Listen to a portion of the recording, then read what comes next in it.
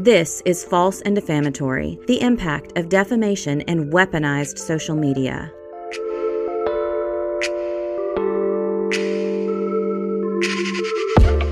Trigger warning. This podcast discusses topics related to emotional abuse, gaslighting, verbal abuse, threatening language, cyberbullying, intimidation tactics, and thoughts of self-harm which may be triggering for some listeners. The content includes descriptions of manipulative behavior, psychological distress, body shaming, online harassment, and other forms of abusive behavior and emotional trauma. Please take care of yourself and consider your mental and emotional state before listening. If you need support or someone to talk to, please seek help from a trusted friend, family member, or mental health professional. Thank you for listening.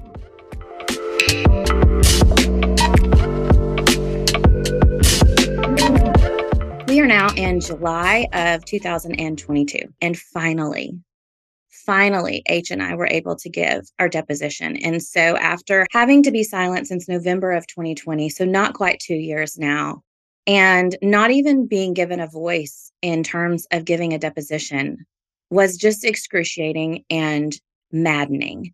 But now that has finally happened. And we are leading up now to the discovery deadline for the case. So if you'll recall, when the defendant's counsel filed a motion for continuance, and that was heard, I believe, in June, the judge said, no, I'm not going to give you a continuance. However, I will extend the discovery deadline. It was originally supposed to be on July 8th, I believe. And he said he would extend it to July the 22nd. So we are leading up to that date. And what that means is every single piece of evidence that you have must be turned over by that deadline. Any depositions must be taken, any files, screenshots, IP addresses, anything from a subpoena, a police report, any files of defamation, everything that my legal team had captured has to be turned in by that deadline.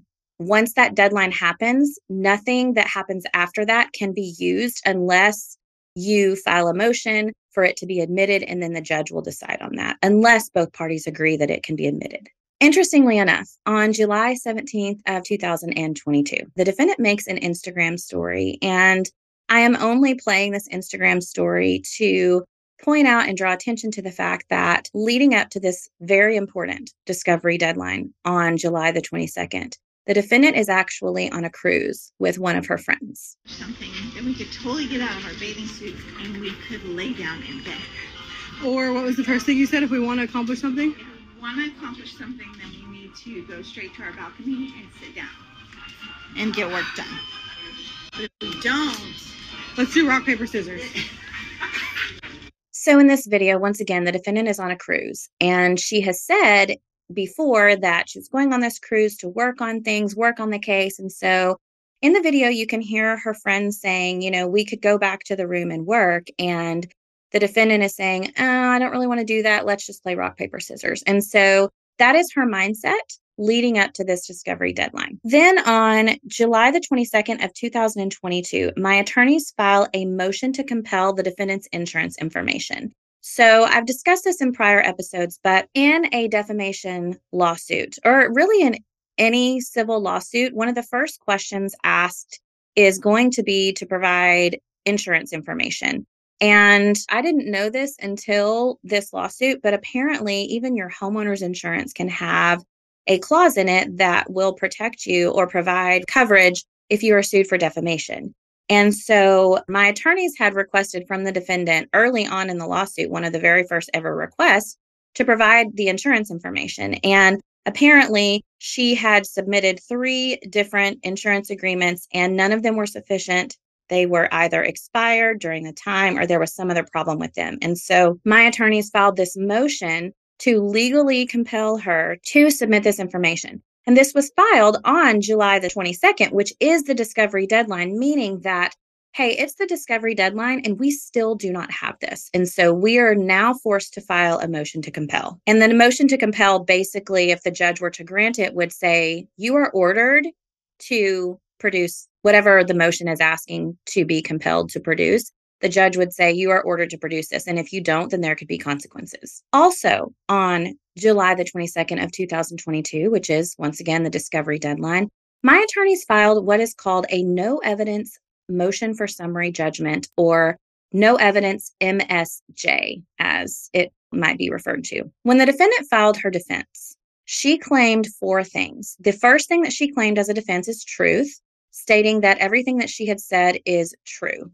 The second defense that she claimed is the defense of opinion, saying that everything that she has stated is her opinion.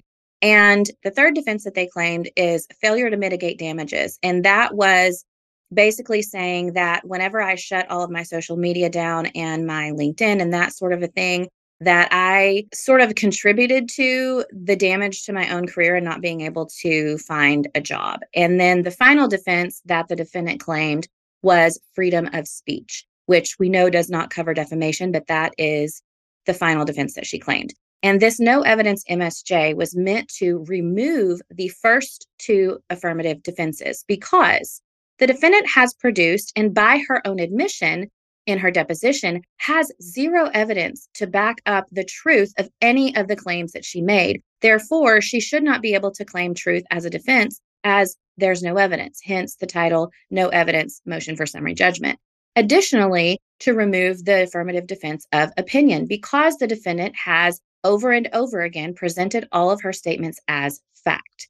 And so therefore, she cannot claim this is my opinion. In this motion for summary judgment, it says, the factual background. Plaintiff Crystal Wrighton alleges that on or about November 13th, 2020, defendants began a plan and course against plaintiff to harass, annoy, assault, slander, and libel plaintiff. Defendants made posts on various social media platforms, including Facebook and Instagram, spreading rumors, slanderous, and libelous statements about plaintiff that were untrue. Plaintiff contends that these false statements on social media have caused her to temporarily suspend her social media accounts, suspend job interviews for other employment opportunities, seek medical attention, both in the form of medication and psychiatric treatment, and install updated security system in her home. Then the procedural background states, plaintiff filed her 3rd amended petition on January 26, 2022, wherein plaintiff asserted the following claims against the defendant. Number 1, libel and slander. Number 2, aiding and abetting. Number 3, agency and vicarious liability. The defendants filed their original answer on December 21st, 2020, where they denied liability and asserted the affirmative defenses of number 1, truth. Number 2, expression of opinion. Number 3, plaintiff failed to mitigate damages. Number 4, plaintiff is precluded from enjoining defendant's First Amendment rights. That is free speech. The parties have engaged in extensive discovery, including exchanging written discovery and conducting depositions of the plaintiff and defendants. Plaintiff has collected an extensive list of slanderous and libelous statements made and posted by the defendants on social media. Texas Rule of Civil Procedure 166A allows for a party to seek summary judgment without introducing evidence by asserting, after sufficient time has passed for discovery, that no evidence exists which would support one or more essential elements of a defense which the adverse party bears the burden of proving at trial. What this means is, and it's my understanding, I'm not an attorney, this is just my interpretation from what I have been told, is that whenever the defendant claimed the affirmative defense of truth, the burden of proof is now on her to prove that these statements are true. And so there is no evidence that exists in the entire universe that would ever prove what she said is true, as that's what this statement is saying. Then it goes on to say, under this standard, the non-movement has the burden to produce more than a scintilla of evidence to support each challenged element of its claims. I also didn't know what a scintilla was until this lawsuit and until this motion. The definition for scintilla means a tiny trace or spark of a specified quality or feeling. So this is saying that there's not even a shred, a spark, a tiny trace of evidence that would support a defense of truth, and therefore that affirmative defense should be removed and not accessible to the defendant. Then my attorneys go on to include a lot of various case law, which is very customary in a motion. And then it says, an affirmative defense asserting that the defendant's statements were true fail as a matter of law, as there is no evidence to support either the substantial or literal truth of the statements in question. The defendants have failed to provide a scintilla of evidence which supports the truth of these statements. Further, in the deposition of defendant, when specifically asked what evidence she has which proves the truth of her statements, she replied that she had no such evidence. So in her own deposition, over and over again, She claimed that she did not have actual evidence. She would say things like, I believe it to be true, or I just decided, and things of that nature. Nothing that is actually evidence. Goes on to say, the defendants have introduced no evidence that their statements were opinion and not fact. The defendants have not offered even a scintilla of evidence which support this assertion. Further, defendants' statements are verifiable as false, as there exists no evidence to prove any of the defendants' outlandish claims about the plaintiff. Therefore, the affirmative defense of opinion fails as a matter of law. So we filed this motion on July the 22nd. It will need to be set for hearing. The defendant will file a response, and we will get to that later.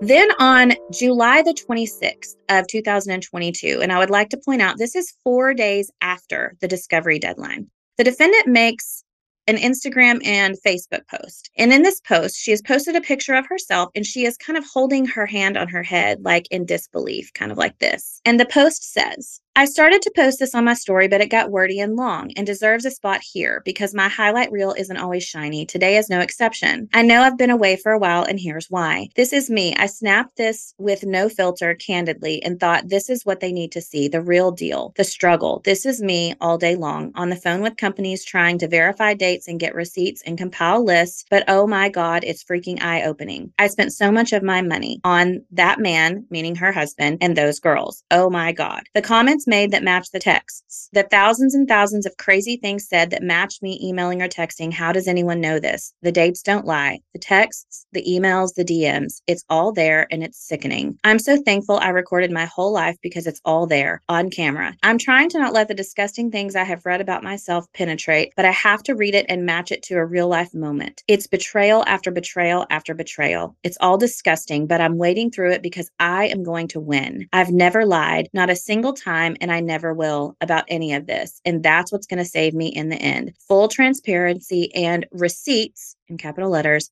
ain't nothing new there. So the interesting thing about this post is the discovery deadline has passed. She didn't submit anything else. The only discovery that the defendant ever provided to us was given to us at the first time that we were actually going to hold her deposition in the fall of 2021, when we arrived to take her deposition and her attorney had a mound of discovery to go through. I have already gone through that in prior episodes.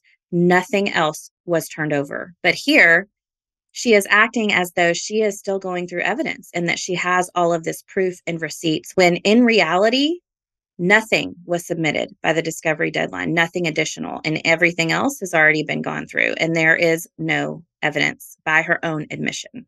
But to her followers, as usual, it's a different story. During this time, I actually asked my attorneys, can she submit anything after the deadline?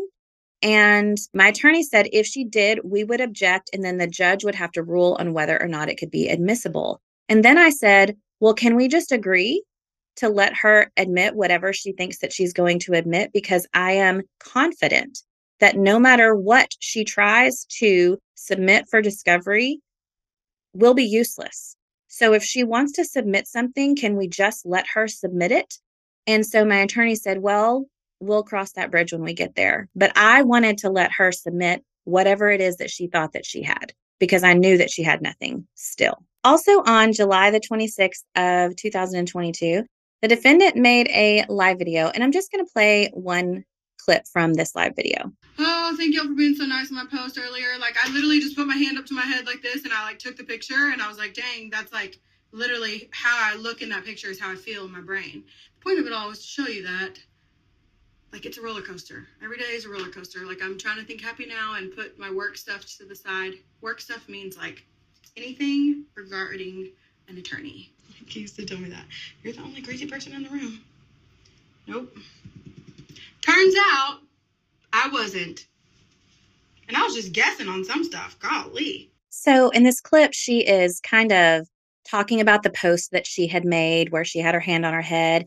And then towards the end of the clip, and she's getting ready and putting her makeup on in this video, she says that her husband used to say that she was the only crazy person in the room, but it turns out that's not true.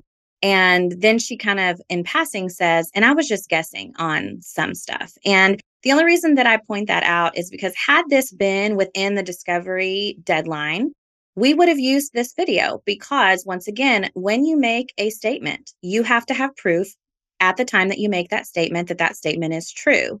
Otherwise, you can't make that statement and then say, oh, I found the evidence later. But unfortunately, this video was made past the discovery deadline. And so therefore, this video could not be used at trial. Also, on July the 26th of 2022, we did get the notice that our hearing for the no evidence MSJ would be on August the 18th of 2022, which was 4 days before the trial was supposed to happen. And so we wouldn't know until a few days before the trial whether or not those defenses were going to be allowed for the defendant to use. Then on July the 27th of 2022, the defendant makes another live video. And once again, I'm only going to play a few short clips of this because it is past the discovery deadline. And this is something that we could not use at trial, but we would have used it. So this is so weird to ask you guys, but also it's like so weird to go through thousands and thousands, I mean, literally like thousands and thousands of posts about yourself from people that you used to know and love and try to match them with actual text messages and disgusting stuff.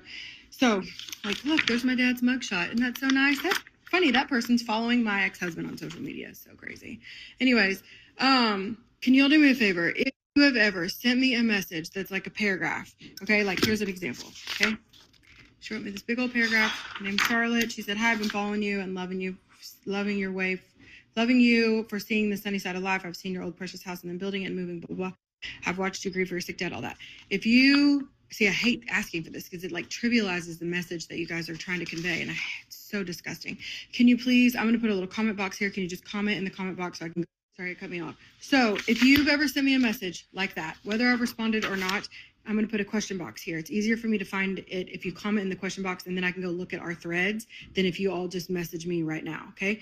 So if you've ever sent me that kind of message, it sounds so gross to ask you to comment on this box to let me know that you've done so, but can you just comment in this little box and let me go print it so I can take it? This is literally the most disgusting thing ever. It's okay. Listening to the audio too, like listening to me ask all these questions for so long. Like, it's so gross, but it's okay because I'm going to win and everything's going to be, all I want is a talk. I don't want any money. I want to be able to tell my story. What I got to tell you. Oh, we got the coupon code thing fixed. So I'm going to send out the email for the $50 coupon. It's $50 off $100. So I'll send that out and, I don't know, be back tomorrow. Pray for us. So in this story, she is showing how she has her binders and there's some computers around and she is asking her followers and she starts to cry, asking if they had ever sent her a nice long DM to please write in this question box that she put on the screen so that she could go and find it and print it out. And once again, this is after the discovery deadline, and this isn't the first time that she has alluded to something like that. So she is trying to, I think, print out nice things that people have said about her in order to prove her point that no one would be mean to her on the internet because of all of the nice messages that she has, is my interpretation of what she is doing. And then she starts to cry. And then the next part of the story, we find out why she is making all this drama. She has a sale. We've seen this pattern over and over and over again. And I would love to say that this is the last time that she has done that, but that is incorrect. So same pattern. Stirs up drama, starts to cry. And then here she comes with, by the way, shot my sale. Also on July the 27th of 2022, the defendant makes a public Facebook post asking, is Shoot Smart the best and closest indoor range around me? It's too hot for Quail Creek. I need to shoot today. Once again, this kind of falls in line with the kind of violent tone her posts and comments have taken as of late. And once again, we can't use this, nor can we use the other video in the trial because we are now past the discovery deadline.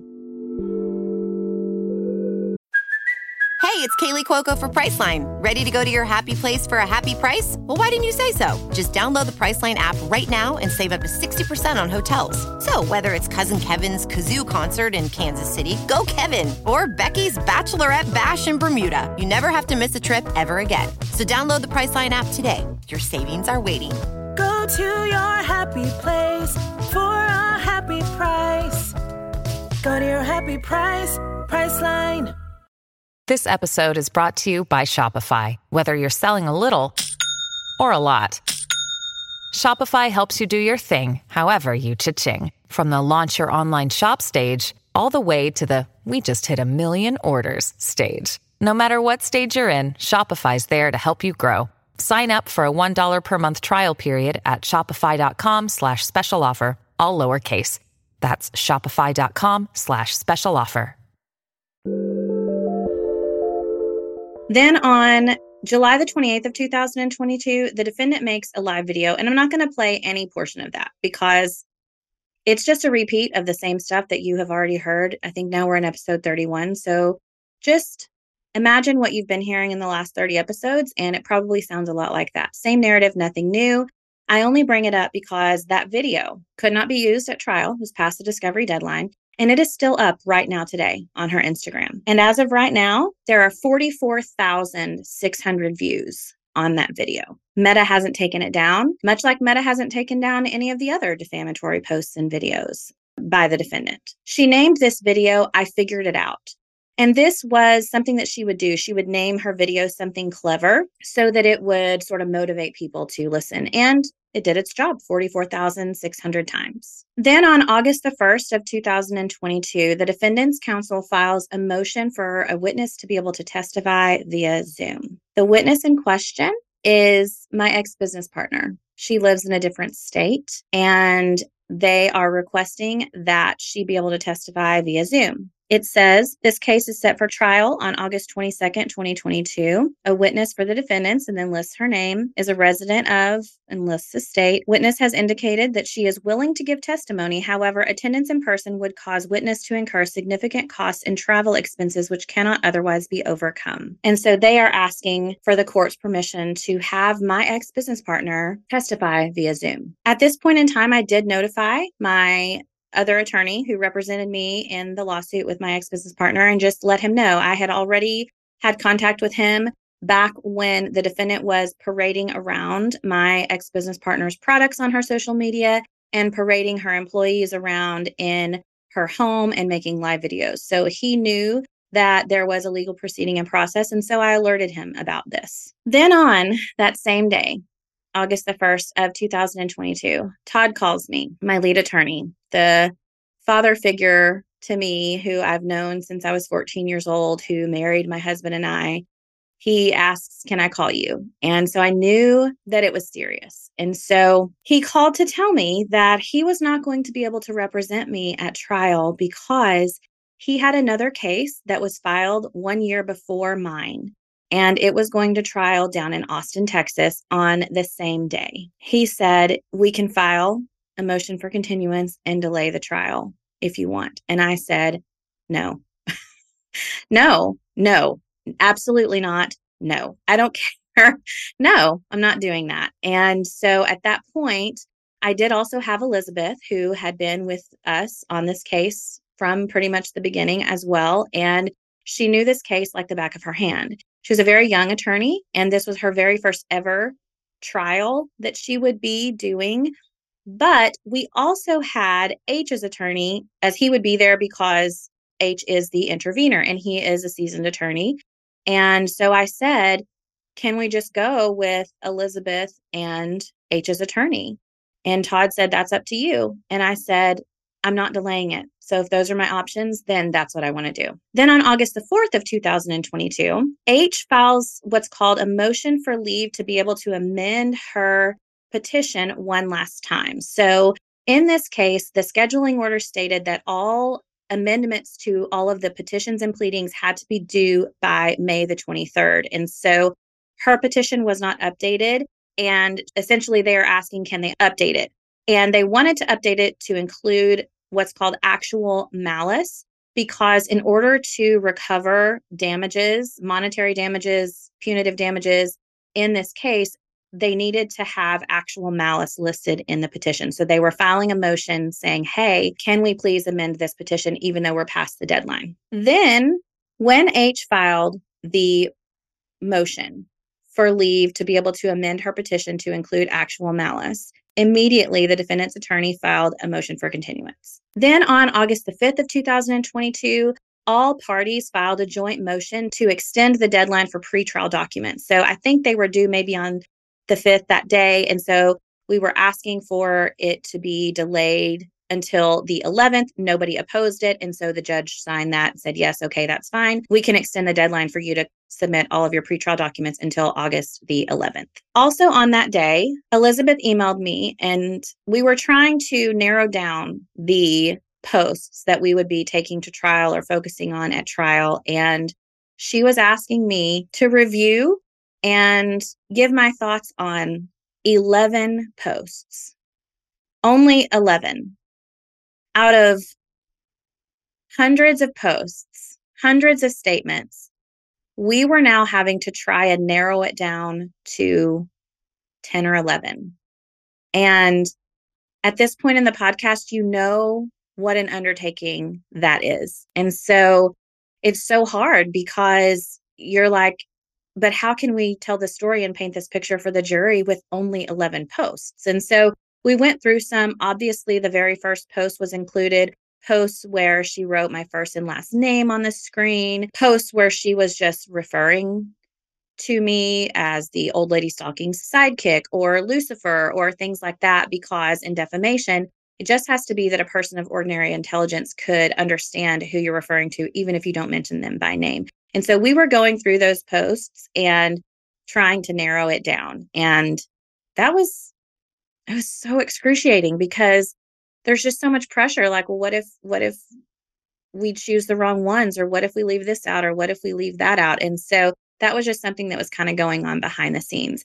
And I would also like to point out that 0 posts from 2022 were being considered. So the list of the posts that we had kind of started to narrow down only included posts through 2021, which means that in this lawsuit, nothing about the defendant starting to accuse me of being in cahoots with her husband, or the defendant accusing her husband of the same things that she had accused me of, none of those were even on the table to present at trial. It was just almost kind of the first year of the defamation. Then on August the 9th of 2022, the defendant's attorneys kind of shocked me and filed a motion to withdraw, meaning they wanted to no longer represent the defendant. And in their motion, they say, good cause exists for withdrawal of Movent as counsel because Movent is unable to effectively communicate with defendants in a manner consistent with good attorney-client relations. Movent has reached out to defendants on 4 occasions since July 20th of 2022, and as of the filing of this motion, defendants have failed to respond. Additionally, defendants have not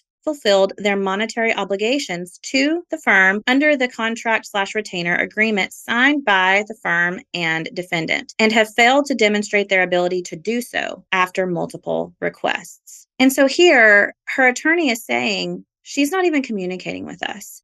And he even brings up, we've tried to reach out to her 4 times since this date, July the 20th of 2022. That is during the week that the discovery was due. And also during the week that the defendant was on a cruise with her friend playing rock, paper, scissors to see what they might do next, either work on the case or do something else.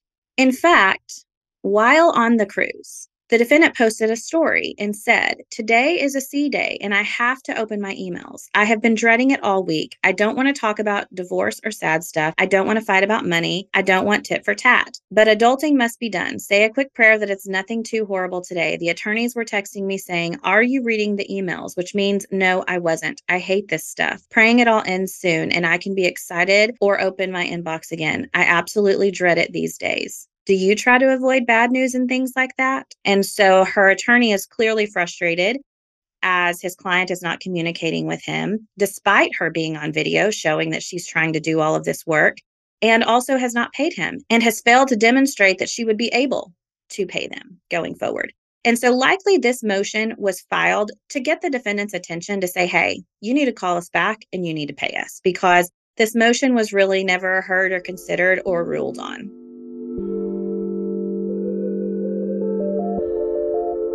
So the defendant has posted stories, and even on August the 4th, she posted a still shot where it says, "I'm exhausted mentally reading these texts I sent, being so protective and kind and loving, and then terrified and seeing where we are now. It's sickening. I'm so ready for this to end." And she posts this, and she's got her computer and all these phones and these binders. And so to her followers, she's working extensively on all of this evidence. Mind you, it's still after the discovery deadline. But she's not even returning her attorney's phone calls or emails. So much so that they filed an entire motion to withdraw as counsel. And on August the 6th, she had even posted an Instagram story talking about forensics, which we know from her deposition she does not have. But once again, to her internet followers, it's a completely different story from reality. Home last night from the forensic people, and I just cried and cried and cried. Oh God, it makes me feel like I'm gonna cry now.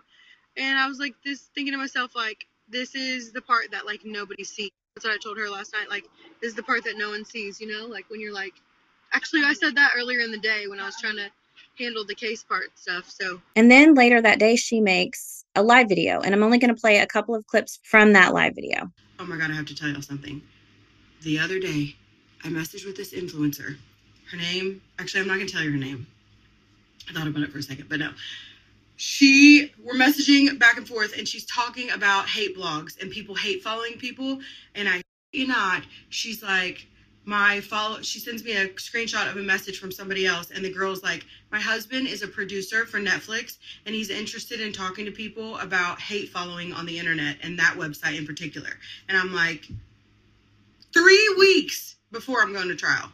Like, this is what just happened. You got to be kidding me. Like, did we come this far for God just to be like, here you go? Like, we could have taken off a lot of that stuff that happened, But I was just shocked. And also, that just shows you that, like, everything is in God's timing. So, I'm looking at your questions. People that you love. Can we look forward to seeing you on Netflix? I don't know. That's so funny because at the Apple store, they're like, that's the Netflix lady. That's what they always say. They know a lot about what's going on because they have to help me get in on my devices all the time. Not so much anymore, but we've had to restore a bunch of different devices to different backups and like contact Apple and get backups and get proof that certain people were signed into our certain times. And when's the next time you'll hang with? Oh, I haven't seen her in a long time. I should go visit her. We still talk, like we DM each other and stuff, but I don't, like, people are crazy on the internet, so I don't even want them knowing like who I talk to and who I don't, even if it's like friends, especially because people are mean to her too for no freaking reason. But that's how they found out about me a long time ago, from the internet, through her, like when I very first got involved with her. But we both have very thick skin, and we're both good people, and we know better, so we don't worry about it. I don't think I ever realized people followed social media like I have since all this stuff happened. Partly because you meet people. Okay, let me tell you, I to go apply for a job, and she walks in, and the principal has a koozie on her desk from like 2014, and we're like, oh my God, that's crazy, right? And I know I meet people everywhere I go, and people always say hi and whatever, but I don't think I've ever realized people followed like they do till this last 2 years, because people like stop me in Buc-ee's and we'd be praying by the fountain drinks, and they're like praying over all these details of my life, and I'm like, golly, that's so crazy. But also, I remember everything I've ever said to anybody, so I'm aware that I talk. I guess I just I wasn't aware that like people actually like pay attention sometimes. I don't know. So she starts out this clip and she is saying, disturbingly, that she has been talking to another influencer who she did not name. And one of that influencer's followers sent her a DM and said, hey, my husband is a Netflix producer. And so she is once again telling her followers like she's going to have a Netflix special or something like that. And once again, if that were to ever happen, the defendant cannot go on any sort of platform whatsoever and tell this story because there is a verdict and judgment against her for lying about it. And so any platform that might welcome her to tell this story would open themselves up to legal action. But that doesn't stop her. And so then she talks about how whenever she goes to the Apple store and they call her the Netflix lady, and then she says that she is always at Apple and they're always helping her and proving that people are signed into things. And once again, the discovery deadline has passed at this point. Nothing from Apple was turned over. Nothing. Not a screenshot. Nothing saying, oh, yes, your iCloud was compromised. Nothing was turned over from Apple whatsoever. But to her followers, it's a different story. Then she also says something interesting. Someone asks about another influencer, and the defendant says, oh, yeah, I'm friends with her. I need to go visit her. And then she says that people on the internet are crazy. And she's saying that there are, I guess, internet trolls that talk about that influencer. And then she says, and that's how a lot of people found me, was through her. So recall that the defendant's narrative is that I'm all of the people that have ever posted about her because nobody ever would be mean to her or write horrible things about her. And I would just like to point out that there were already people on GoMe commenting about this influencer that she's talking about.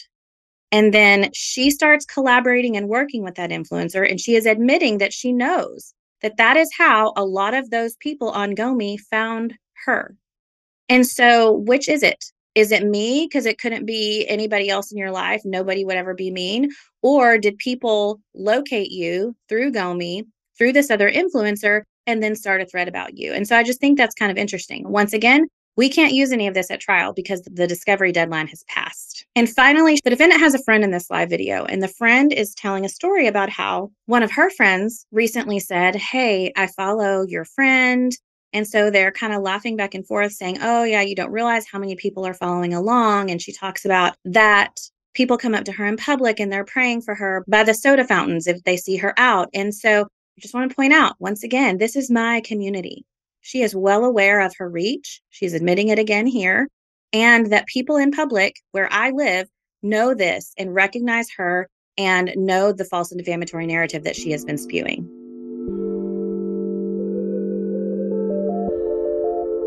Then on August the 10th, H and I file our joint motion in limine. And what motion in limine is a motion filed before a trial begins, asking that opposing counsel and their witnesses not mention or elicit responses regarding matters that are inadmissible and prejudicial. So both sides will file motion in limine. H and I's, since we were both sort of plaintiffs, ours was joint, and then the defendant will also file one. And then during the pretrial hearing, the judge will rule over which of the things included in this motion in limine can be talked about at trial and which ones cannot.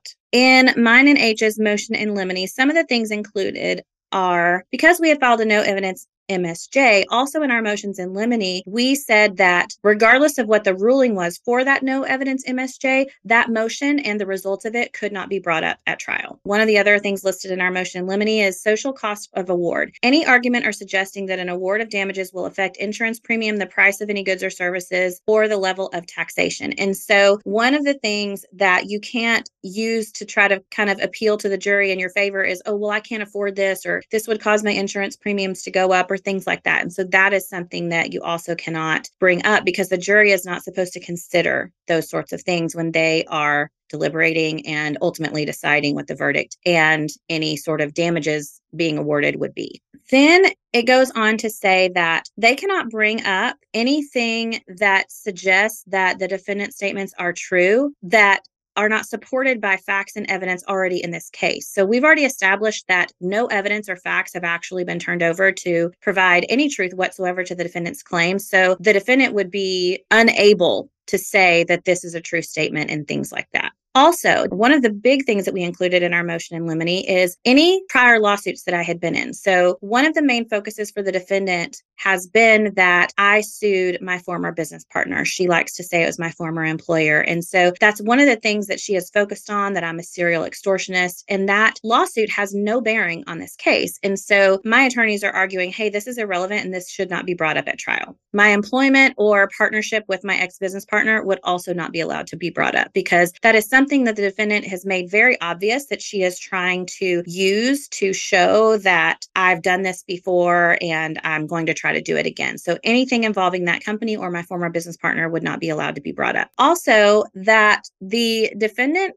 or defendant's attorney may not make any comment or statement the defendants know plaintiffs were the source of comments about the defendant on GoMe or Reddit without presenting evidence that was produced in discovery. So the defendant has made so many claims that I have made all of these posts, but no evidence has been provided to support that. And so they're saying you can't get on the stand and say, oh, well, I know that she posted this without the evidence being there, and there is no evidence. Also, that the defendant may not make any comment or statement that plaintiffs have committed a crime against defendant without presenting evidence of criminal conviction. So the defendant has liked to say that I'm a criminal and that I've stalked her when the Bartonville police report clearly states there has been no criminal activity. That doesn't stop her. She says that all the time. So this motion in limine would prevent her from saying that on the stand. Also, defendants or defendant's attorney may not make any comment or statement regarding opinions by a forensic accountant that was not designated in defendant's expert designations. The defendant has claimed that she had a forensic accountant on multiple occasions, then in her deposition said that she never actually hired one, then said that she was going to hire one and then they didn't go forward, and then she was going to get another one. But in any case, no forensic accountant or any reports from a forensic accountant have ever been turned over. So they're saying here, you cannot bring up any sort of forensic accounting, anything that has not already been presented, and nothing had been presented. Same goes for keylogger reports. That's another thing included here. The defendant also filed the motions in limine, but I'm going to wait to go through hers because they later filed an amended motion in limine, and any amendment supersedes the original. Also on that same day, H and I filed our joint exhibit and witness list. This is on August the 10th. I'm not going to read that in its entirety. I just want to point out one thing. We included in our exhibits the Bartonville police report. You have heard the defendant say and reference many times how the police video should be played, or if we could all just watch the police video, it would clear it up. And she's referencing whenever she lied to H, told her that the FBI had confirmed that I had all these profiles on Gomi, and lied to H, admittedly in the body cam footage from Bartonville PD, lying to H that she had IP addresses linking me. And so then she convinced H to meet her at the police station. She's talking about that video that is included in the Bartonville police report. Why, if that video is so incriminating, would we include it in our exhibit list? But here it is. Line number 297, Bartonville PD case file here. So I just wanted to point that out. And then on our witness list was myself, H, the defendant in her personal capacity, and then whoever might be representing the business, the defendant's husband, H's mom, H's best friend, H's therapist, my therapist, one of my friends, my husband, and my physician's assistant were our witnesses. The defendant filed her exhibit and witness list the following day. In her exhibits, only one post from Gomi was included. Only one. And it says a written Gomi post dated December 27th of 2020 from the account Tits and Teeth. That's it. Everything else is the Bartonville police report, which we also included. And then the sort of paperwork, our responses to the request for production, requests for disclosure, our pleadings, and that sort of a thing. Likely the reason why there was only one post included was either because the defendant failed to produce other posts to her attorney, or because she did produce posts and they were just irrelevant. So I've already gone through all of the posts that were given to us in discovery, and none of them meant anything. And so it's unclear why this particular post was included, but likely it's the only one that they could try and use in any way, shape, or form to support anything that the defendant was saying. I would also like to point out that missing from the defendant's exhibit list is mine and H's deposition. We included the defendant's deposition in ours. It's customary to do that, but they noticeably did not include my deposition or H's deposition, which I just find interesting. But also, that makes sense because in mine and H's deposition, under oath, we say, none of this is true. We don't have any accounts. We've never posted. And so I just think it's interesting that that was left off. On the witness list, the defendant lists herself. She does not list her husband. She lists H, myself, my ex-business partner, one of the Bartonville police officers, 2 former employees. She also lists Laura, who you heard from in one of the earlier episodes. She lists one of her friends, the one who made the post on October 30th about the fallen angel and the malignant devil. This person also routinely would get on her videos or posts and say that I was a serial extortionist. And she also lists her attorney friend that she claims that she went to with H to talk to about all of this whenever this started. And then she later claimed that the audio recording from that meeting conveniently had been deleted.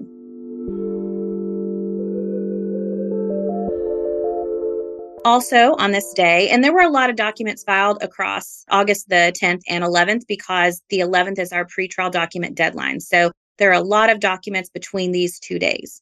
And included here is also my proposed jury charge and instructions, and also the defendant's proposed jury charge and instructions. What charge of the court means is the charge of the court will include a series of questions that the jury must answer after considering all the evidence admitted during trial. Remember that while the judge determines issues of law, the jury must decide issues of fact and apply those facts to the law. So that's what charge of the court means. My jury charge was not considered because it was 127 pages long. Technically, with a defamation case, whenever you present the jury charge, it is supposed to list out all of the defamatory statements. Well, since there are so many, it caused my jury charge to be 127 pages. And immediately the judge was like, the jury is not going to go through all of that. We're going to have to figure something else out. But both sides submit a proposed jury instructions and a jury charge. And the charge is basically what the jury takes back to the deliberation room. It's a series of pages. They have to answer questions that lead them to, do we award damages for this? And if so, how much? And so whenever it is time to actually finalize the jury charge, both sides go back and forth with the judge, and everybody agrees that, yes, this will be the instructions for the jury, and this will be what's called the charge of the court for the jury to take back. So these were just proposals. Then the defendant also submitted their proposed jury instructions, and theirs was sort of three-part. There were instructions prior to voir dire, which is the jury selection process. And that phrase actually means to speak the truth. And it is the process through which potential jurors are questioned by either the judge or a lawyer to determine their suitability for jury service. Also, the preliminary questioning of witnesses to determine their competence to testify. And so whenever it says the proposed instructions to the jury before voir dire, that's what it's referring to. The purpose of voir dire is to exclude from the jury people who may not be able to decide the case fairly. Members of the panel who know any person involved in the case, who have information about the case, or who may have strong prejudices about the people or issues involved in the case typically will be excused by the judge. So the defendant submitted instructions before that process, during that process, after that process, and then ultimately the charge of the court. And once again, these are all just proposed. Also on August the 11th, the defendant filed their response to our no evidence MSJ. So at this point, everything is pretty much due. And so they have now filed their response. And in their response, they say that plaintiff's motion as to the affirmative defense of truth and opinion must also fail in light of the affidavit of defendant, which is attached here too as Exhibit A. The affidavit sets forth her contention that she never intentionally posted any statement which she knew was false, and that each of the complained posts were not intended to be viewed as fact, but merely were her opinions, and as such are protected by the Texas Constitution. So they submit this motion, and with it is an affidavit from the defendant herself. And the affidavit states in the beginning, which is standard, she lists her name and says that she's competent to make this, says I'm the managing member of her company. And in 2020, I learned that various social media posts were being put up on the internet, which were unfavorable to both myself and my company. Due to the confidential nature of the information being posted, I concluded that only 2 individuals were possessed with sufficient knowledge of that information, and I posted a series of what I considered to be responsive postings, which appear to serve as the basis of the plaintiff's complaint. Note, many of the posts referenced in the plaintiff's third amended petition are unsupported by actual presentation of the alleged posts. So it is impossible for me to verify that all of the posts referenced in said petition are in fact my own. The posts for which I am responsible represent my own opinions and were never intended to be taken as factual for the purposes of defining who the plaintiff is or has been in the past. In making my posts, I have never published any statement of fact I knew to be wrong or inaccurate, and I do claim as a resident and citizen of the state of Texas the protections of Article 1, Section B of the Texas Constitution as protecting my right to make such posts. So in her affidavit, she literally said that she just decided that we were the ones posting. She said, due to the confidential nature of the information we posted, I concluded that only 2 individuals. So she literally said here, I just decided.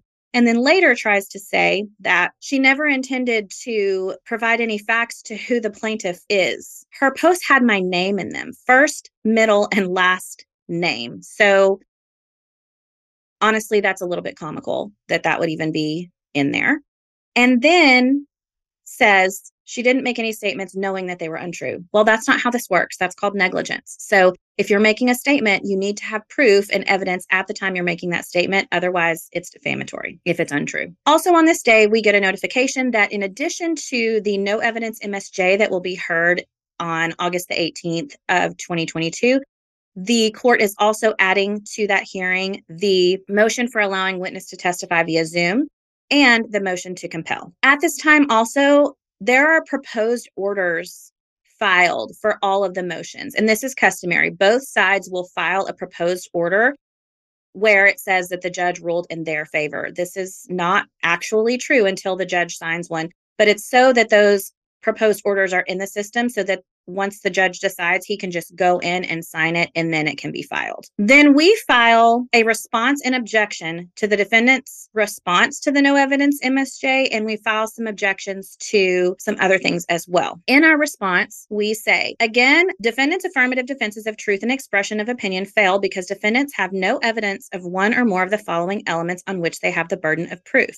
Number one, truth. The statements made by defendants were either substantially true or literally true. And two, expression of opinion. The statements made by defendants were opinion or an opinion masquerading as fact. So the defendant has provided no evidence of those things. According to defendant's response, our motion must fail because it fails to specify the missing element or elements with respect to the 105 different social media posts provided in plaintiff's third amended petition. We allege that defendants have failed to prove that every single statement made in the 105 different social media posts provided were either substantially true or literally true. So substantially true or literally true either means that it's literally all of the facts are true, or substantially true means it's mostly true. So the defendant hasn't provided any evidence that would suggest that it's either substantially true or literally true.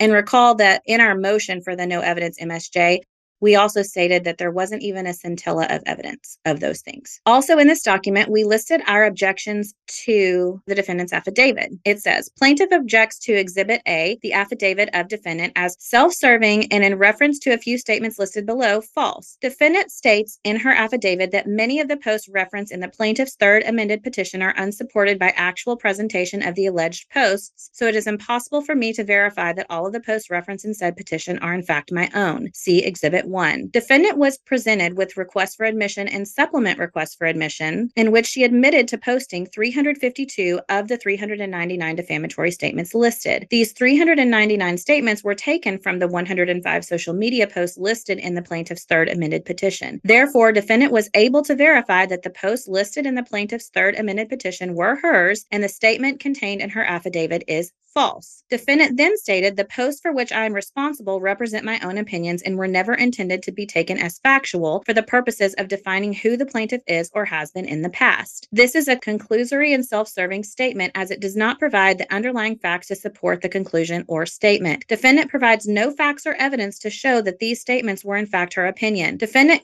also states, in making my post, I have never published any statement of fact I knew to be wrong or inaccurate, which again is a conclusory and self-serving statement as it does not provide underlying facts to support the conclusion or statement. See Exhibit 1. Therefore, the statements in defendant's affidavit is not competent evidence to oppose a summary judgment. So they're saying here, the defendant is saying that she basically can't verify if the posts listed in my third amended petition were actually hers. And they're saying you lied in your affidavit, because you have already been presented with 399 requests for admissions, and 352 of those you admitted that you made. So either you've seen the posts where you could determine whether or not you made them, or you haven't made the post, but the affidavit doesn't line up with prior evidence.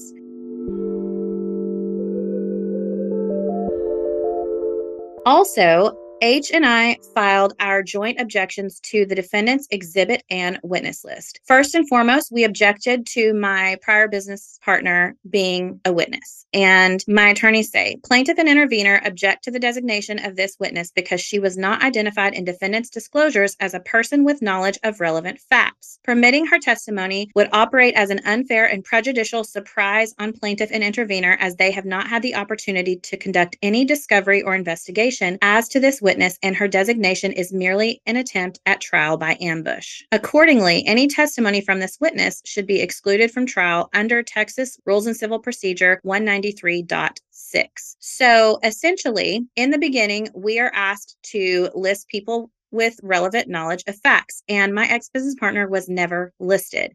And her name did not come up until after the discovery deadline. Therefore, we could not depose her, or no deposition that the other side might have taken of hers was never presented to us. So this is just a complete surprise witness. Also, she has nothing to do with this. The defendant not only sought her out and tried to drag her into this on social media, but now she is trying to drag my ex-business partner into this lawsuit to be a witness for her. And we also objected to a few others, saying that we did not have sufficient contact information for them, because part of the process is you have to include the person's address and phone number, and that was not given to us. And the reason is so that we could have conducted any sort of discovery or questioning that we wanted to. And so those objections were also in there. And then we object to some of the defendant's exhibits. And the first two were my responses to the defendant's request for production. And the reasoning is because they are not relevant. And also H's response to request for production as being not relevant. But the main objection is the written GOMI post dated December 27th, 2020 from the account Tits and Teeth. Plaintiff and intervener object to this exhibit because defendants have not produced this document in discovery despite it being responsive to applicable discovery requests, and because it is not relevant. Accordingly, this exhibit should be excluded from trial under Texas Rules of Civil Procedure 193.6 with other authorities. So we never got this post. The one post that the defendant's attorneys deemed that might actually be relevant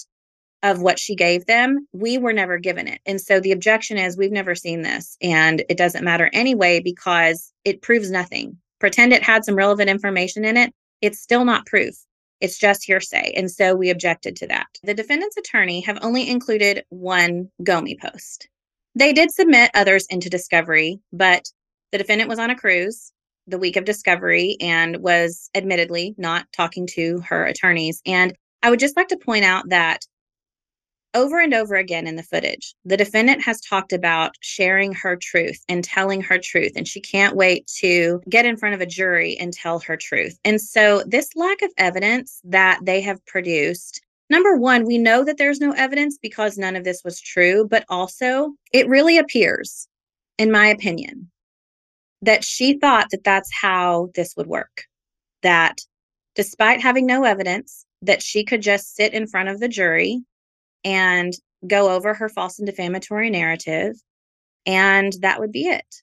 And unfortunately, that is not how the world works. And it's definitely not how the legal system works. You have to have facts and evidence, and she had none. So I have been accused of being this tits and teeth person throughout the entirety of this defamation. And apparently at some point during this lawsuit, this tits and teeth person made a post on Reddit and said, "Hey, I'm Tits and Teeth from GOMI."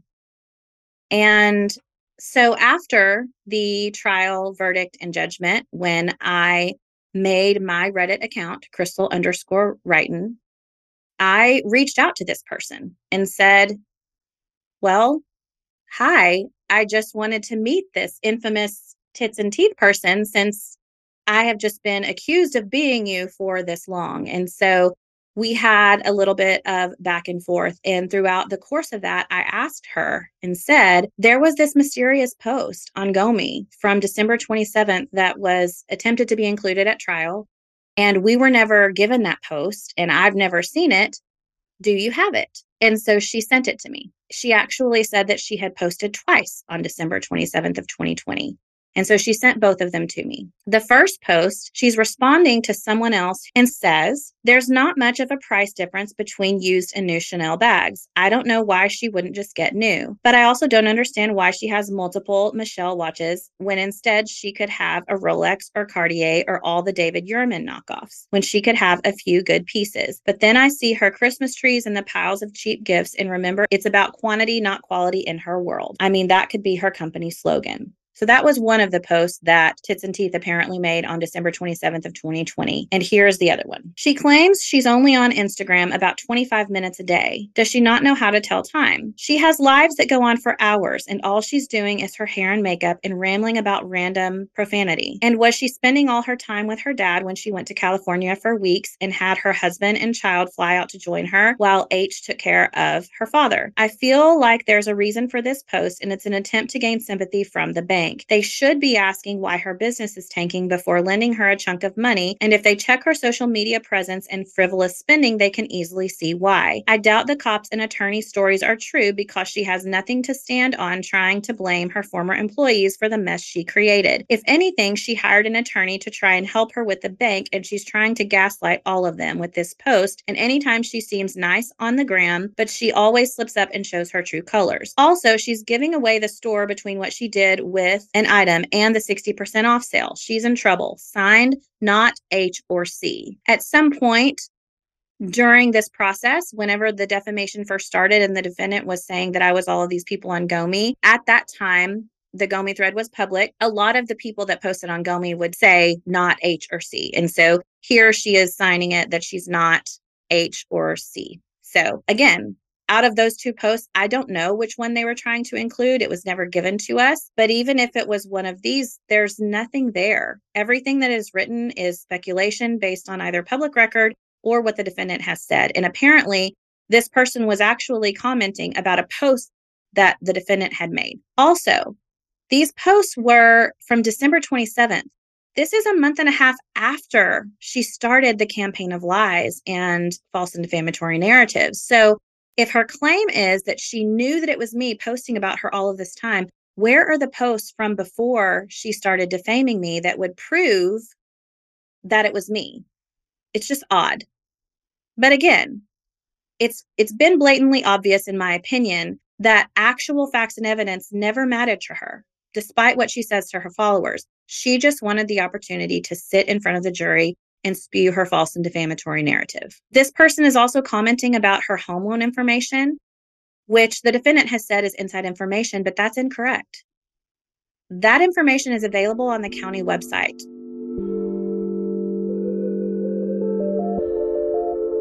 On December 15th of 2022, the defendant files their objections to mine and H's exhibit and witness list. And essentially what their objections say is that there are too many files and they are too hard to go through. The actual words say the contents of the folder are a jumbled mess. And so to that, I would say, yeah, there are a lot of files because your client refused to stop defaming me. So that was pretty much the entirety of their objections. And then on the 16th, H and I filed our response to the motion to allow the witness to testify via Zoom, which was my former business partner, and essentially saying that that witness was not disclosed to us and that the Texas Rules of Civil Procedure don't have an exception for allowing someone to testify via Zoom because of travel expenses, that the current laws in place at the time had to do with COVID-related travel and things like that. So essentially, the defendant wouldn't be able to use that as reasoning to have her testify via Zoom. And towards the end of our objection to this, it says, if defendants were truly concerned about the witness's testimony, they should have taken her deposition in the state that she lives in, as nothing prevented them from doing so. So in this case, if the defendant wanted testimony from my ex-business partner, at any point, they could have gone to where she lives and deposed her and submitted that written testimony under oath, as a deposition is you're sworn in. And they could have submitted that as evidence. And so this is saying that if they wanted to include her, they could have just deposed her and submitted that as discovery. Nothing was preventing them from doing that. And so basically, your lack of planning does not constitute an emergency on my part, or however that saying goes. But the harsh reality is for the defendant that the real reason that this witness had no business being in our lawsuit is because it's completely irrelevant. Any testimony that she might provide has nothing to do with any of this. My lawsuit with my prior business partner was over a breach of contract at the end of our partnership. That has nothing to do with the defendant making defamatory accusations against me since November of 2020. Has nothing to do with anything. And then something else happened on August the 16th that It was shocking to me. Apparently, it wasn't shocking to my attorneys. I think they were privy to discussions that I was not. But it did take me by surprise. On August the 16th of 2022, H's attorney filed a Rule 11 agreement, and in the Rule 11 agreement was a settlement agreement. So H settled. And in this Rule 11 agreement, it lines out the details of the settlement in terms of the monetary value. And so it says that the defendant agrees to pay H a sum of $70,000 within 60 days of the execution of this Rule 11 agreement. And additionally, it said that both H and the defendants agree to not disparage each other. Disparage means to voluntarily publish to a third person or entity via social media, email, text, or any other writing or orally any negative comment about the other that would impugn, malign the other's reputation, character, or ability, including without limitation any statement stating, suggesting, or implying that the other has hacked into any email or social media accounts, posted on any social media accounts under a fake identity, committed any crime, committed theft, or engaged in dishonesty. If any party voluntarily violates this agreement not to disparage, it will be liable to the other for liquidated damages in the amount of $10,000 per publication, not as penalty, but in acknowledgement of the fact that damages for breach will be difficult to ascertain. So essentially, this is saying that H will not be going to trial. She is settled for $70,000. And in addition to that, if the defendant goes on to defame her, every single time that happens, the defendant will need to pay H $10,000. And it does go both ways. If H were to disparage the defendant, then H would also have to pay $10,000 per occurrence. So that is lined out in this public Rule 11 agreement. And I had no idea this was coming. In addition, this says that H and the defendant release all claims, causes of action, demands, and rights to recovery against each other, whether asserted in this lawsuit or not. So any claim that the defendant has that H did any of these things is over at this point, and all parties signed it. H signed it, the defendant signed it, and the defendant's husband signed it because as a part owner in the defendant's company, he would have to sign it also. And so at this moment in time, on August the 16th, it is agreed that H will not be in the lawsuit anymore. She will be paid $70,000. And if the defendant disparages her or H disparages the defendant, they each have to pay each other $10,000 per occurrence. And they both have to release all claims, meaning H releases the claims of this lawsuit and the defendant releases any of the false and defamatory claims that she has made about H in the past. I'm going to let you guess whether or not the defendant abided by this long term. At this moment, I wasn't concerned with H not being in the lawsuit because of H not being there and not supporting my case.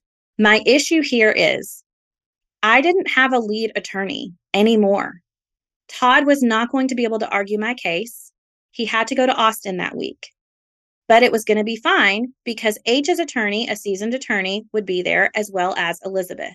And now at this point in time, I just have Elizabeth. She's never tried a case before. She's in her 20s. She had just graduated from law school not that many years ago. And that is concerning. And so my issue here is I was terrified that I was going to have to file for a continuance. And I did not want to delay this any further.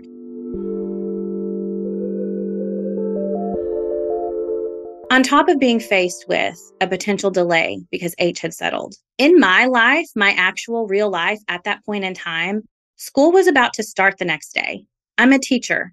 And also my son was beginning his senior year. There are all kinds of senior events happening, and I'm trying to get ready for meeting 180 students the next day. And so I had all of those real life stressors in addition to this giant lawsuit that was about to occur and not knowing whether or not it was going to be delayed. And if it wasn't delayed, I was going to be taking off right after school started. The week after school starts, I would be out, which is just not ideal whenever you're starting a school year.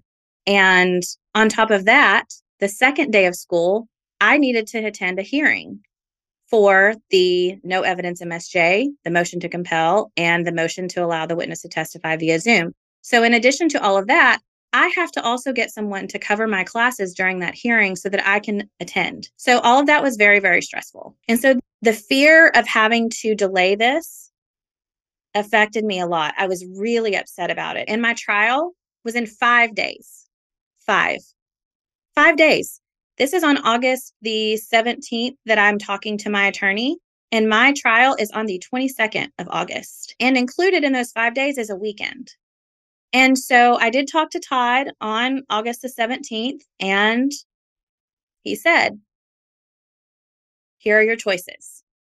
There is another partner at my firm that is willing to take on this case and try your case next week. However, she would be brand new to all of it 5 days before the trial, but that is an option. The other option is a motion for continuance, which would likely be granted because of all of these things. And I said, I don't want to delay the trial. I don't. And so I said, what is this person's name? And then he gave me her name, and I researched her. Her name is Sarah Long, and she is amazing.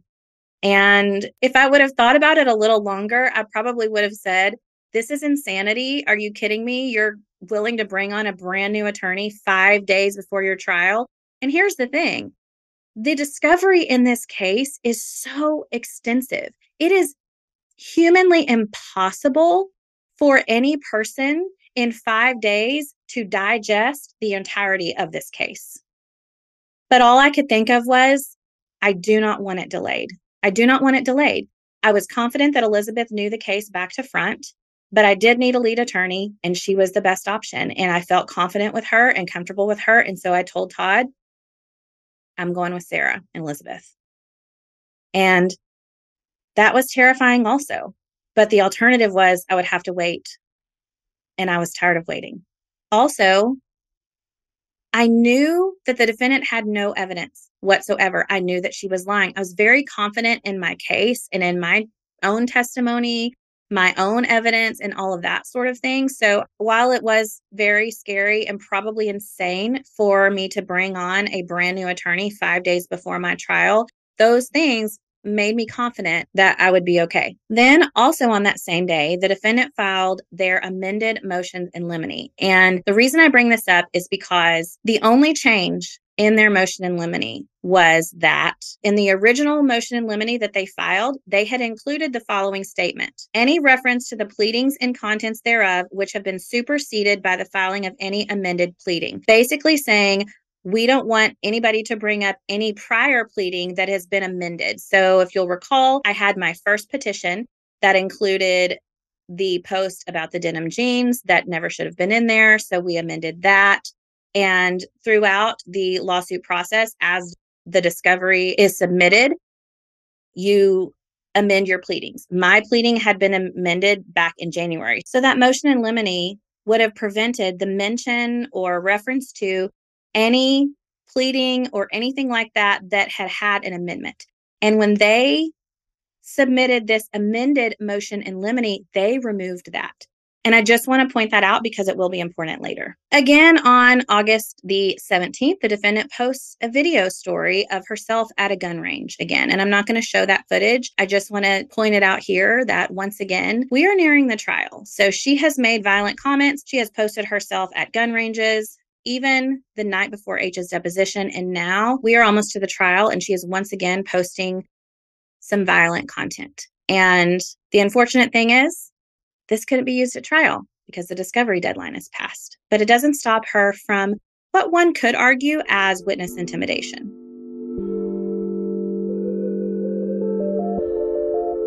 Then on August the 18th, the hearing was held for the no evidence MSJ, the motion to compel, and the motion to allow the witness to testify via Zoom, which was my ex-business partner. In that hearing, the judge denied the no evidence MSJ, meaning he was not going to take away the defendant's ability to use the affirmative defense's truth and opinion as defenses in the trial, which we sort of expected that motion would not go our way. But we filed it to really send a message and almost to sort of force the defendant to try to produce any evidence whatsoever that would support those, because there was none. But he ruled against that. He also said that the motion to compel would be irrelevant unless I won the case. And so he was going to reserve judgment on that until after the case. And then if I won and there was a judgment due to me and the defendant still refused to submit adequate insurance information, that he would rule on that then. And then finally, on the motion to allow the witness to testify via Zoom, he ruled that she could. And so that was kind of a big win day for the defendant going into the trial. So the motion that we filed was denied. The motion to compel was reserved for later, and they got their way. And the judge said, yes, the witness can testify via Zoom. Then on August the 19th, Todd calls me again and says, hey, guess what? My case settled, so I can be there next week if you want me to. And I said, I love you dearly. I love you so much. You're so important to me and in my life. However, you refer to Snapchat as the chat snap. And by your own admission, your daughters have to order something online for you if you need to order something. You don't know the internet. You don't understand social media. And while you are a highly competent attorney and someone I value and respect, honestly, I think I'm going to stick with Sarah and Elizabeth. And he said, great choice. You're absolutely right. You are in great hands with them, and they will be able to better explain and represent you at trial. So I did have the option to have Todd, but at that point, Sarah and Elizabeth that day were at the pretrial hearing while we were talking. And so they were arguing that. Sarah had begun endless hours of trying to prep and understand the case, and I just felt like they were the better option, and Todd agreed with me. And so I had no idea if I made the right decision or not, but that is what I felt was the best thing. And so that's what we went with. Once the motion was granted to allow my ex-business partner to testify via Zoom, I did contact my other attorney and let him know that. And the defendant's attorney created a subpoena and sent it to my ex-business partner. However, that subpoena was invalid to compel my ex-business partner to testify. And so there was some correspondence between my other attorney and my ex-business partner's attorney saying, hey, this is not even a valid subpoena. And so if she were to testify, then it would be a violation of the settlement agreement. Then that day, not surprisingly, the defendant files an emergency motion for continuance. And then the defendant's attorney submitted an affidavit with this motion and says, on or around July 19th, I spoke with my ex-business partner's attorney concerning my desire to interview his client who resides where she lives. At that time, the attorney advised me that neither he nor his client could discuss the nature or underlying circumstances involved with a lawsuit between my ex-business partner and me, due to terms and conditions contained in a settlement agreement between the two women. He further allowed his client could only safely testify under subpoena, and I thereafter obtained his agreement to accept service on behalf of his client once a Texas subpoena had been granted by where my ex-business partner lived. They also attached a portion of my deposition in this motion, basically to say that if we object that this witness shouldn't be allowed to testify, the plaintiff, which is me, said in her deposition that she didn't mind if the defendant's attorney contacted her. And the excerpt says, do you have any problems with me contacting my ex-business partner and talking to her about this case? And I said, no. And then defendant's attorney says, okay, you wouldn't consider that a breach of the non-disclosure if I do that. And I said, I don't know. She was represented, so I don't know. You may want to contact her attorney. I'm not an attorney, so I don't know. And then defendant's attorney said, sure, I would do it that way, but I'm just asking you personally, you don't have any objection to her talking to us about that, do you? And I said, no. And so when I was questioned about that, my response was, I mean, you're going to have to talk to her attorney. I don't really know. I wasn't granting permission for her to testify in the case, but they included that in the motion. In this motion, the defendant's attorney also included a letter from my other attorney that says, your letter enclosed a subpoena for the testimony of my ex-business partner in a case scheduled for trial next week in Tarrant County, Texas. This subpoena was apparently sent to you in where they live. This Texas subpoena and its delivery to you in this other state is not sufficient to invoke the language compelled by subpoena. And so they include this and say that The testimony of this witness, my ex-business partner, has been the subject of 2 separate motion practice hearings, and her testimony cannot be obtained by other means. Plaintiff could not prevail on the merits of those motions and thus resorted to having her other counsel do what her Texas counsel could not: stop my ex-business partner from testifying. So they're kind of accusing me here of interfering with them being able to get this witness to testify.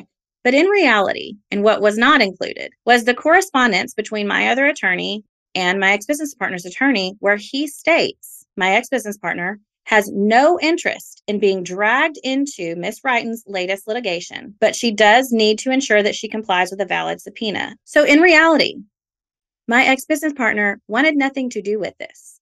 Despite the defendant's efforts and the defendant's attorney's efforts to drag her into this and force her to testify, she did not want any part of this. And that was very clear, but it wasn't clear in the defendant's motion. And likely the reason that my ex-business partner did not want to do any of this is because anything that she had to say was not relevant for the current case. They are completely different.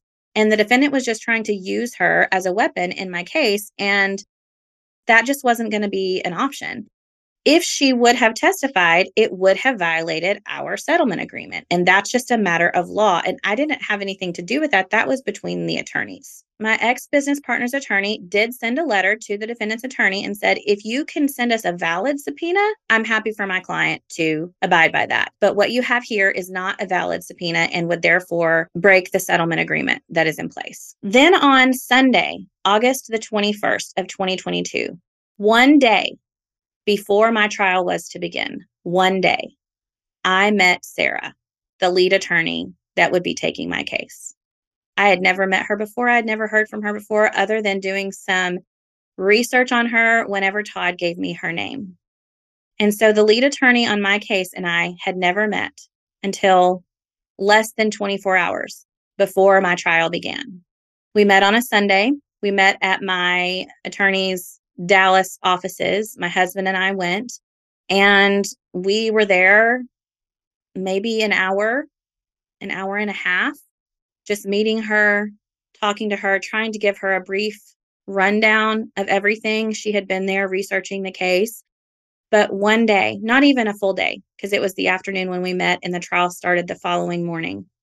Less than 24 hours, that's when I met my lead attorney for the trial. So at this point, there have now been 4 separate continuance issues. The first continuance was mutually agreed upon because the defendant had fired her attorney in November and the trial was set for January, and it wasn't reasonable to expect new counsel to be able to get on board with the case and represent her effectively that January. So we agreed to that one. Then the defendant's third and current attorney filed a motion for continuance on May the 24th.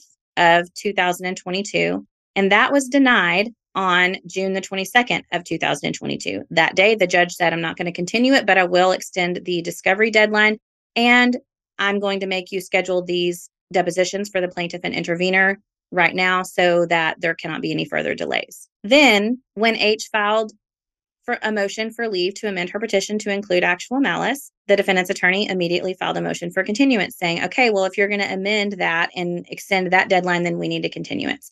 Because H then later settled, that continuance was never ruled on. And so now, for the 4th time, there is a continuance on the table. The defendant files an emergency motion for continuance on the 19th because my ex-business partner's attorney said, hey, you don't have a valid subpoena. She's not going to testify. And so now they are asking for even more time so that they can try and drag her into this. The emergency motion for continuance would not be heard until right before the trial. So after meeting with Sarah that Sunday, less than 24 hours before the trial was supposed to happen, my family and I were so exhausted from this entire process, from all of the defamation, from all of the legal delays. But once again, we had to go to sleep that night having no idea what was going to happen the next day. Were we going to have the trial? Were we not going to have the trial? Was it going to be delayed? How long was it going to be delayed? And so on top of having to endure this constant public ongoing defamation since November of 2020, now, right at the finish line, we had the possibility of the goalposts being moved once again. And so we walked into that courtroom August the 22nd of 2022, not having any idea whether we would have a trial on that day. Next time on False and Defamatory. So this is something that we had been waiting for forever. All right, the court calls cause number 96-321-678-20, Wrighton versus defendants. For the first time since this process started, I was worried that I was going to lose because of the responses of these prospective jurors to those questions. We have narrowed this down to about 1 hour of video. We are in episode 32 of this podcast. We have sat through, I don't even know how many hours of the defamatory statements, and it wasn't even all of them. I narrowed it down even further. But I just want you to understand that the jury only had access to up to 1 hour of video and a handful of written posts. There's some people here who will have the evidence to back it up, and there's some that won't. And that's what we're asking you to decide today. And just to clarify for the members of the jury, have you ever had a profile on GoMe? And I said, absolutely not. Never. Not ever. I want to be abundantly clear. I have never had a profile on GoMe ever. You cannot post without a profile on GoMe. So not only do I have 0 profiles, nor have I ever in my life had any profiles, nor do I know anyone that has a profile that I'm aware of. I have never had a profile. I have never posted on GoMe. Has the defendant stopped posting about these claims that she's making about you? And I said, no. As we're going through this post, at this point, have any of these statements in this post been true to your knowledge? And I said, no. And in the post that the defendant had made, both of the ones that we're talking about here today and the ones that we have not shown, was it typical of the defendant to put sales or to put the subscription box in these posts? And I said, yes. Really, I mean, ultimately, it's going to go nowhere. There ain't nothing to get. It's definitely ain't millions and nothing from anywhere else to get. You sue me for $1 million and I have it, you're just not going to get it, sister. That's why you ain't got it yet. And I would love for you to play this video in courts. I don't know. It won't get that far, unfortunately, for me, because I would love to sit in front of 12 logical people. Even if you're not logical, just give me 12 breathing humans. You don't even have to love Jesus. I just want to talk to you. And let me just tell you what happened. I'll do it with my eyes closed, no paper, no nothing, no spiral. I don't need no notes. You ain't gotta give me a pen. Just tell me where you want me to start. At any point, had you contacted the defendant to tell her to stop besides the retraction letters that we had sent? And I said, no. Elizabeth says, and why is that? And I said, I felt like I would just be attacked further, and that if sending someone or filing a lawsuit against someone to tell them to stop doing this, sending multiple retraction letters to tell them, please stop doing this, retract these statements, they are false, is not going to get her to stop. Me contacting her, in my opinion, is also not going to get her to stop. And why did you believe that the defendant's followers could attack you in public or online? And I said, because as evidenced in these live videos that we've just seen, you can see their comments in support of her. And the other ones, there's a lot of people that follow the defendant and comment in support of her and have threatened me physically, threatened my family, threatened my home. This is my real life. It affects every part of me. Noticeably, the defendant would not meet with her attorneys, which I did think was odd. In the middle of a trial, one would think that you would want to meet with them, particularly because I was being questioned. So if she had any comments about that, that would have been her opportunity to talk to her attorneys about what I had said.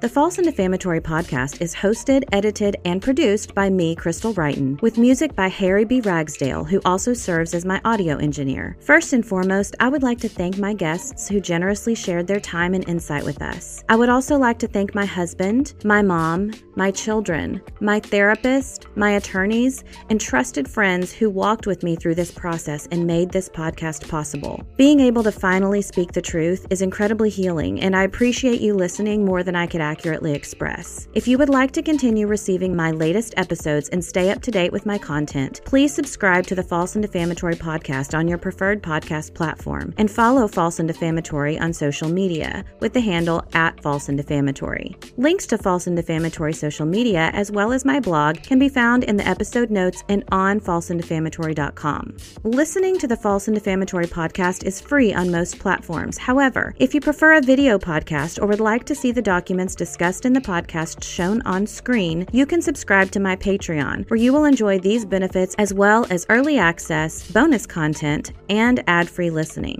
The defendant spread her false and defamatory claims to hundreds of thousands of followers for more than 2 years. My goal is to share the truth so it can reach each person who heard her lies. By sharing this podcast, you can help me achieve that goal. Your support means everything to me and helps me reach a wider audience. So please hit that subscribe button and share this podcast with those you think would benefit from it. Thank you again for sharing and for listening. All social media posts referenced in this podcast were included in the evidence in case number 096-321-67820 in the 96th District Court of Tarrant County, Texas, where the jury unanimously ruled in my favor on August 24, 2022. The views expressed by guests are their own, and their appearance on the False and Defamatory podcast does not imply an endorsement of them or any entity they represent. Views and opinions expressed by the guests are those of the guests and do not necessarily reflect the view of the False and Defamatory podcast or Crystal Wrighton. Please do not make any attempts to reach out to the defendant or her followers. Names have been redacted to protect the privacy of the defendant and her army of followers who commented on her public posts. The unanimous jury verdict has not only provided me with justice, but also allows me to share my story. The purpose of this podcast is to share the truth and to provide educational content regarding defamation and social media. If you have any questions about this or to view the documents discussed in this episode, please visit falseanddefamatory.com.